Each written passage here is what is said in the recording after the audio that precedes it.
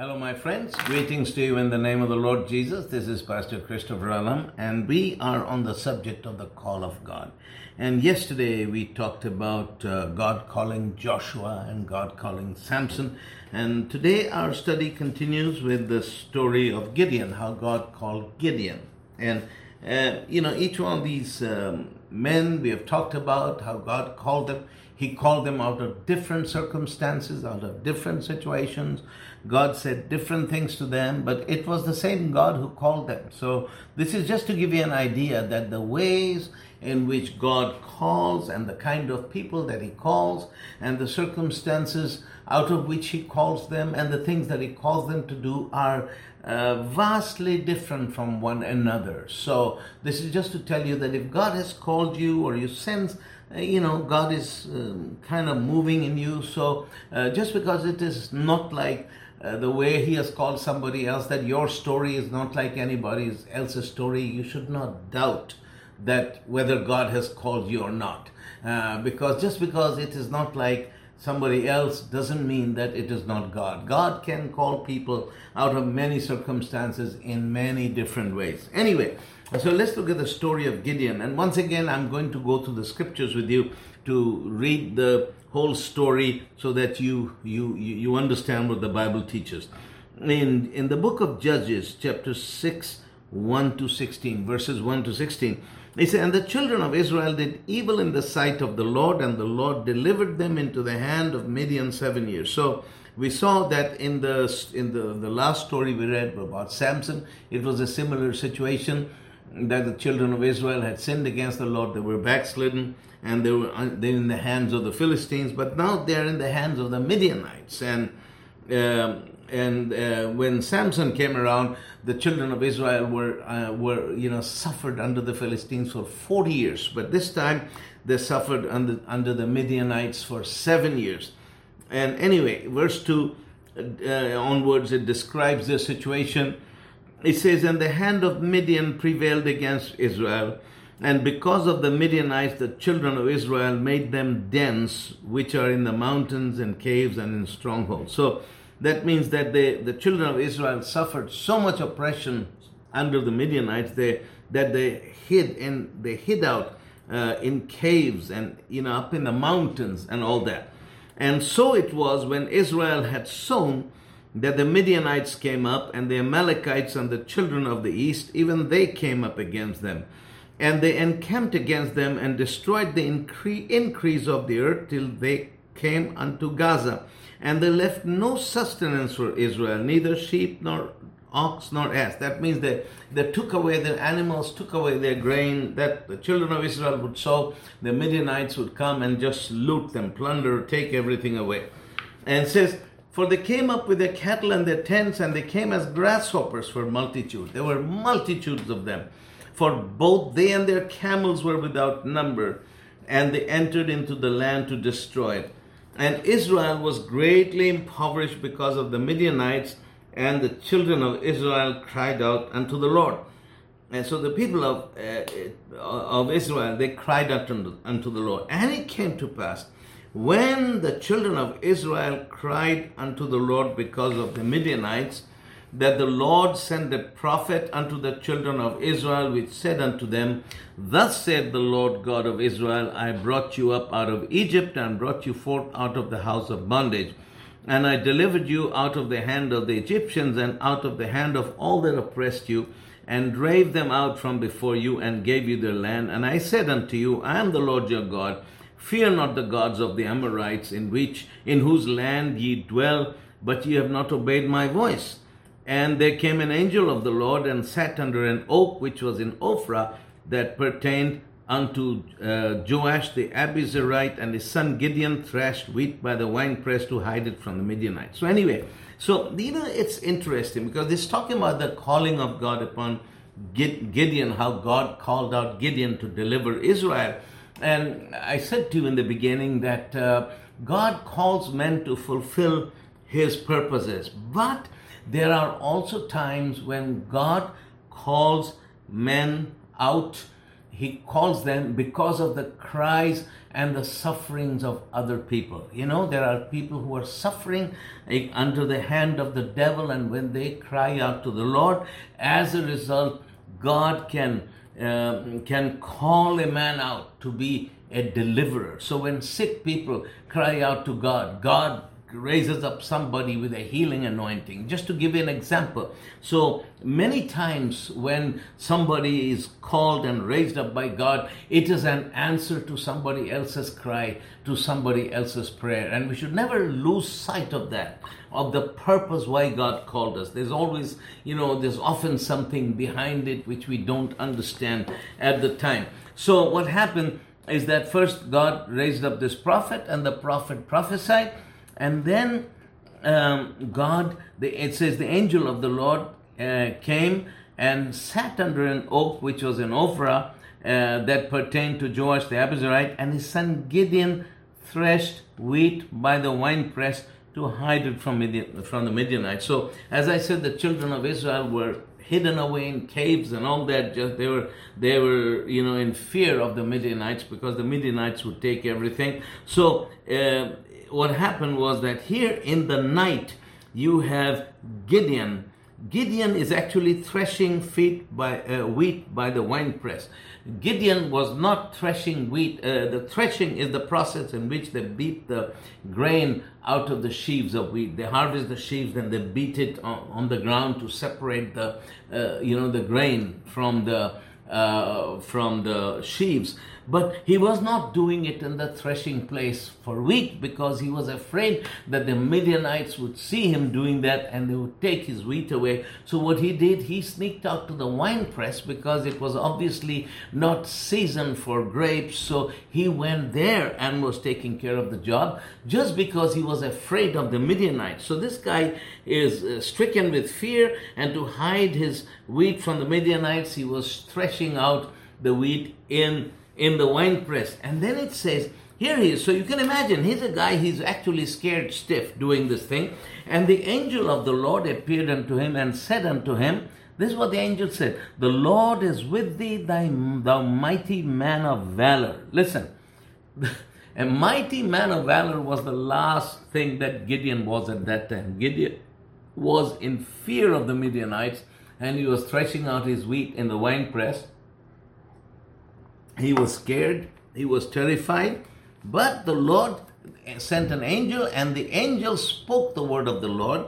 And often when God calls you, God will speak to you and call you not what you are at that time, but what he is going to make you. So God had decided he's going to take this kid who's a coward, who is afraid, and turn him into a mighty man of valor. So the angel comes to him and says, the Lord is with you, O you mighty man of valor. And Gideon's answer was, oh my Lord, if the Lord is with us, then why are we suffering like this? Where are the miracles of God? He spoke unbelief, and he says, why did the Lord brought us out of Egypt, and now he has forsaken us? And he immediately began to complain.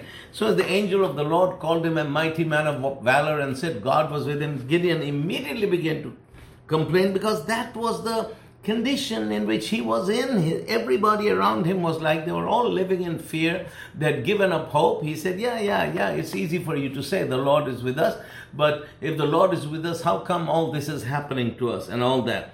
And the Lord looked on him and said, go in this thy might, and thou shalt save Israel from the hand of the Midianites. Have not I sent thee? And he said to them, O my Lord, wherewith shall I save Israel? Behold, my family is poor in Manasseh, and I am the least in my father's house. And the Lord said unto him, surely I will be with thee, and you shall smite the Midianites as one man. So, God said, called him a mighty man of valor. He began to complain.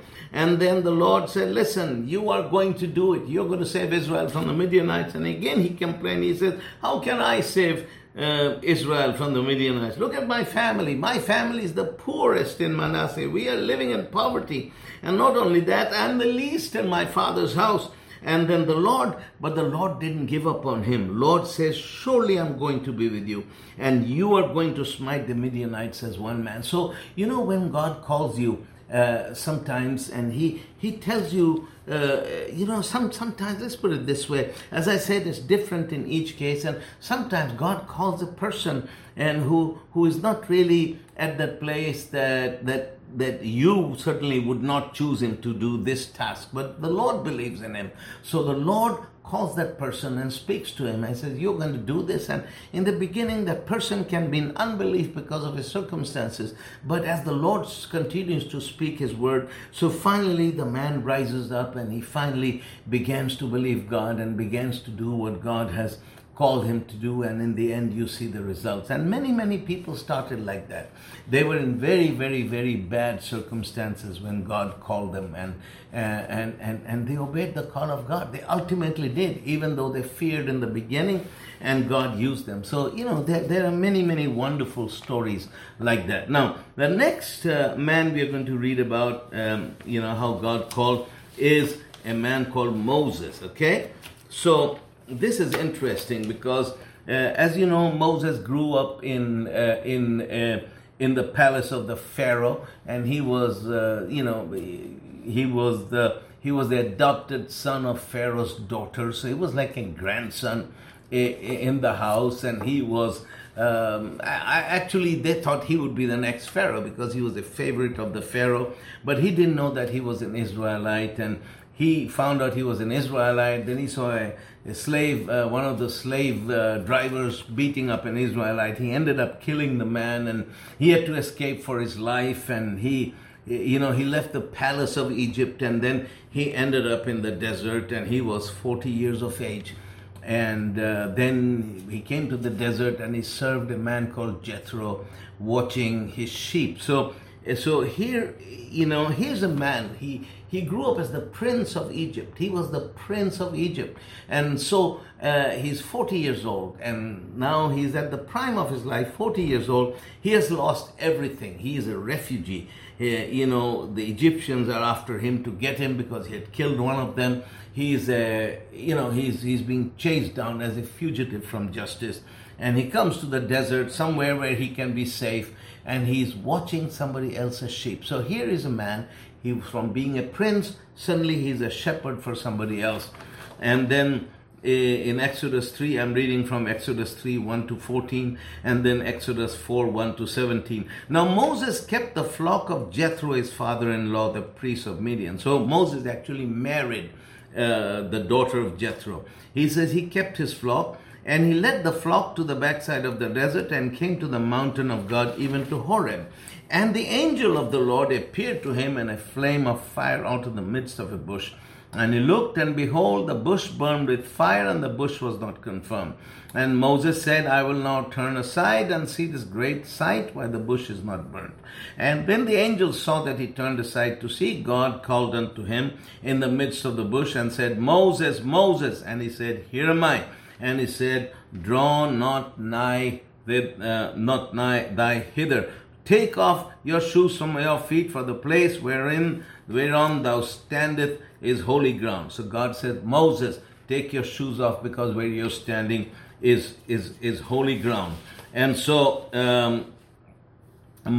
he says, moreover, he said, I am the Lord, I am the God of your father, the God of Abraham, the God of Isaac, and the God of Jacob. And Moses hid his face, for he was afraid to look upon God. And the Lord said, I have surely seen the affliction of my people which are in Egypt, and have heard their cry by reason of their taskmasters, for I know their sorrow. For I am come down to deliver them out of the hand of the Egyptians, and to bring them up out of that land unto a good land, and a large unto a land flowing with milk and honey, unto the place of the Canaanites and the Hittites, the Amorites, the Perizzites, the Hivitites, and the Jebusites. Now therefore, behold, the cry of the children of Israel is come unto me, and I have also seen the oppression wherewith the Egyptians oppressed them. Now come therefore, and I will send you to Pharaoh, and you may bring forth my people, the children of Egypt, out of Egypt. And Moses said to the Lord, Who am I that I should go to Pharaoh, and that I should bring forth the children of Israel out of Egypt? And he said, Certainly. And the Lord said, Certainly I will be with you, and this shall be a token unto you that I have sent you. When you have brought forth a people out of Egypt, you shall serve God upon this mountain. And Moses said unto the Lord, Behold, when I come unto the children of Israel and said to them, The God of your father has sent me to you, and they shall say to me, What is his name? What shall I say unto them? And God said unto Moses, I am that I am. And he said, You shall say to the children, I am has sent me unto you. So here he is. He's a refugee. He has lost everything. He's in poverty. He's watching over another man's sheep as a shepherd from being a prince. He's now a shepherd. He's 40 years old. And then God appears to him. And God says, Take your shoes, Moses. You're standing on holy ground. And God speaks to Moses and says to Moses, Moses, you are going to deliver your people.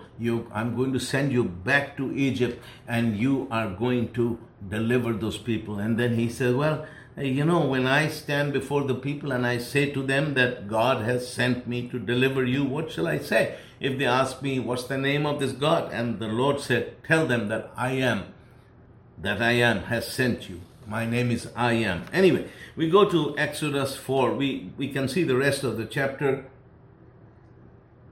in Exodus 3, and now we come to Exodus 4. And Moses answered and said, he said, but behold, they will not believe me, nor listen to my voice, and they will say, the Lord has not appeared to you. And the Lord said unto him, what is that in your hand? Because Moses was holding his shepherd's staff, his rod. And Moses said, oh, it's my rod. And the Lord said, throw it to the ground. And Moses threw it on the ground. And the moment Moses threw the rod onto the ground, the rod turned into a serpent, into a snake. And Moses actually, it says he fled from before. He ran from that serpent. And the Lord said to Moses, put out your hand and take it by the tail. And so Moses put out his hand and grabbed the snake by the tail. And the moment he put his hand on that snake, the snake became a rod again. And then God said, Moses had never seen anything like it. And then God said that they may believe that the Lord God of their fathers, the God of Abraham, the God of Isaac, the God of Jacob has appeared unto you. And the Lord furthermore said to him, put now thine hand unto thy bosom. And he put his hand in his bosom. And when he took it out, his hand was leprous as snow. And then he said, put your hand on your bosom again. And he put this leprous hand with leprosy, and he put it, into his bosom, and he put it out of his bosom, and behold, it was pink, or the same color as his other flesh again. And then he says, it shall come to pass, if they shall not believe thee, and don't listen to the voice of the first sign, then they will believe the voice of the second sign. Okay, so it is interesting that so here is Moses, the prince of Egypt, lost everything, fugitive. He comes here and minding his own business. I don't know what thoughts went to through his mind. Here he was somebody, now he's a nobody, watching over another man's sheep. And then the Lord appears to him, and the Lord speaks to him, and the Lord tells him, he says, Moses, I want you to go back and deliver the people. And Moses said, Lord, if I go there, who will believe me? And the Lord said, tell them I am sent you. He said, yeah, but and they say, now you're a fraud. The Lord has not appeared to them. How will I prove to them that the Lord, it is the Lord who has actually spoken to me? That's when the Lord said, what's that in your hand? He says, that's my shepherd's staff, my rod. He said, put it down. He put it down, and the staff turned into a snake, and Moses got afraid. He ran from the snake, and the Lord said, no, pick it up again, grab it by the tail. And Moses reached down and grabbed the snake with the tail, and as soon as he did that, that rod turned into a staff again. And that rod, whenever Moses, Moses went with that rod, when he stretched out the rod, miracles happened. All the 7 plagues that came upon the people of Egypt, that was when Moses stretched out that rod. And Moses, when he first went to and stood before the new Pharaoh, and he said, God has sent me and told me to tell you, let my people go. And Moses and the Pharaoh just laughed at Moses. He said, "What are you talking about? Who are you? Who sent you?" And Moses said, "I am has sent me." And he put that rod down, and the rod turned into a serpent, as it has done. And Pharaoh again laughed. He said, "Oh, my sorcerers, my magicians can do the same thing." And the magicians, there were several of them, he said to them, the magicians threw their rods down, and their rods also turned into snakes. But the snake of Moses swallowed up, ate up their snakes. And Moses picked up his rod, and so he was now the only one with the rod. And they didn't have their rods. Their rods had been eaten up by Moses' rod. So that rod, Moses went with them, and he stretched out his hand, and God did wonderful signs, wonders, and miracles whenever Moses stretched out that rod. So it's interesting. It says, verse 9, "And it shall come to pass," this is the Lord speaking to Moses, "if they will not believe these two signs, neither hearken unto your voice, and you shall take the water of the river and pour it upon dry land, and the water which you take it out of the river shall become blood upon the dry land." And then Moses said to the Lord, after the Lord said, "I will do these miracles," and he had this rod and everything, then Moses, it looks like Moses is making every excuse to get out of this situation. And Moses said to the Lord, "But, O Lord, I am not eloquent. Rather, therefore, nor since you have spoken unto your servant, but I am slow of speech and of a slow tongue," which actually means that Moses used to stammer. Moses was a stutterer. I mean, nobody ever thinks of Moses as a stutterer, but that's what it means. That he says, "Lord, I am not a good speaker. I'm not eloquent, and I stutter." And look what the Lord said to him. The Lord said, "Who has made man's mouth? Or who makes the dumb, the deaf, or the seeing, or the blind? Have not I, the Lord?" He said, "I created everybody, whether they stutter, they're blind, or deaf, or dumb. I'm the one who created all things. Now therefore go, and I will be with thy mouth and teach you what to say." And he said, "O my Lord, send, I shall pray thee, by the hand of whom will you send?" And so Moses, asking all these questions. He said, "Lord, I stutter, and when I stand before those people, I can't speak." And it is interesting. And look at this. And he's saying, "But Lord, who will speak for me?" And the Lord said, this is what the Lord says. The Lord got angry, verse 14. "And the anger of the Lord was kindled against Moses," because Moses was asking all these questions to get out of the situation. And the Lord said, and he said, "Is not Aaron the Levite your brother?" He pointed at his brother. He said, "I know that he can speak well. And also, behold, he comes forth to meet you. And when he sees you, he will be glad in his heart." So he said that your brother Aaron from Egypt, he's actually coming. And he's going to meet you, and he's going to be happy to see him. And then you shall speak to him and put words in his mouth. And I will be with your mouth and with his mouth, and teach you what you shall do.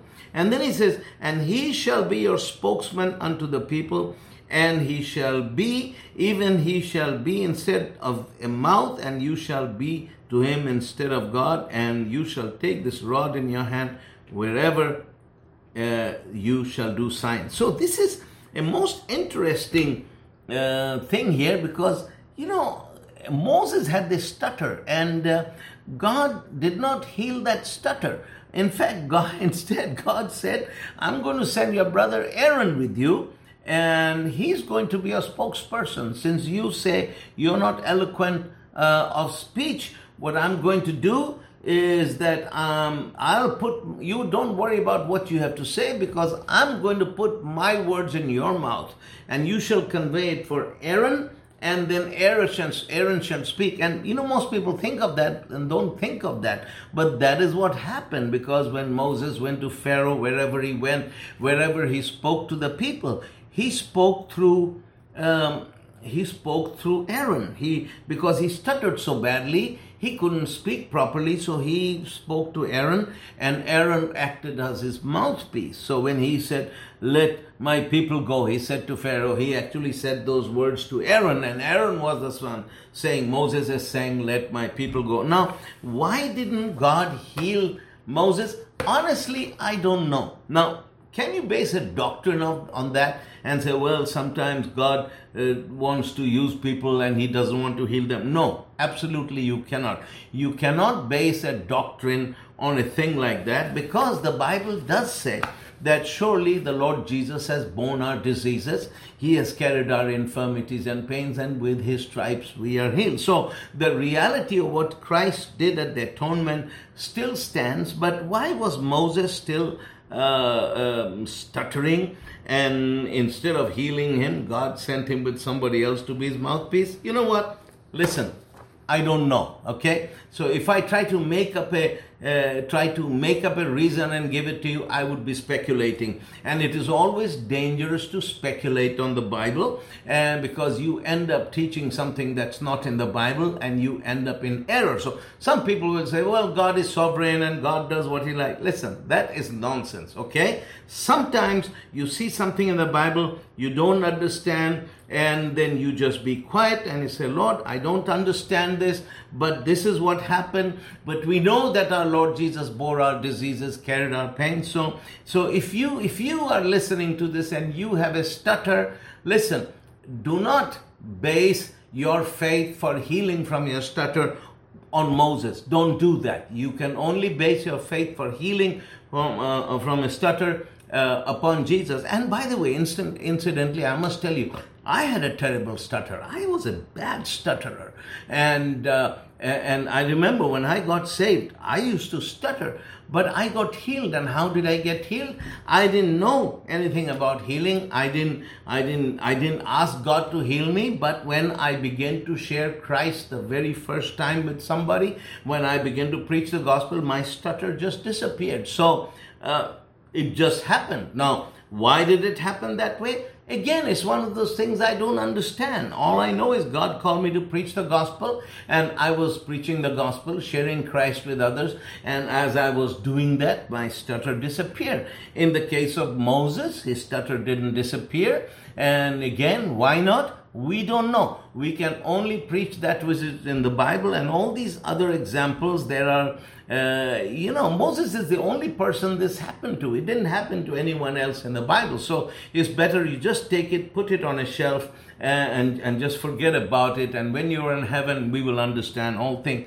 You'll get to know Moses, and you'll ask him, Moses, did you still stutter? Did God heal you or not? Because evidently, Aaron went with him, and Aaron was his mouthpiece. So whenever Moses, now it could have been that later on Aaron was healed of that stutter, but I don't know when that happened, because you don't hear much in the latter days of Moses about Aaron being his mouthpiece, but we do read about Aaron in another role as a high priest. And so I would like to think that Moses did get healed from his stutter, but when did that happen? I don't know. But the important thing here is not about his stutter or not, but the important thing is that God wanted that message out. So he said, Aaron will go with you and he will speak for you. And by the way, you have the rod in your hand. So now you have everything you need. You have this rod. Wherever you stretch out this rod, there's going to be signs, wonders, and miracles. And wherever you go, I'm going to go with you, and there'll be miracles. And by the way, when you open your mouth, I'm sending your brother Aaron with you, and he's going to speak for you. And so here, this is a wonderful story. And so, but if you look at the timeline, Aaron was 40 when he saw the burning bush. And so he was 40 when God spoke to him. And he lived to be 120 years. So at 40 he spent 40 more years preparing, and he was actually 80 before he went into Egypt, and then he brought the people out. So, there was a time span that elapsed. So when God calls you, there's also a time of preparation. Don't be in a rush. He knows the timing. He's going to send you out. He's going to use you. So tomorrow we are going to study the New Testament. We are going to start talking about how Jesus called Peter. Anyway, so let us stop here. Let's pray together. Father, in the name of Jesus, I Pray for my brothers and sisters who can hear my voice, that you would touch them and do a wonderful work in their lives. Use all of us, Father, mightily for your glory. Lord Jesus, be glorified through us, and let us bear much fruit so that you are honored in the name of Jesus. Amen. Well, God bless you, my brothers and sisters. I'll see you again tomorrow.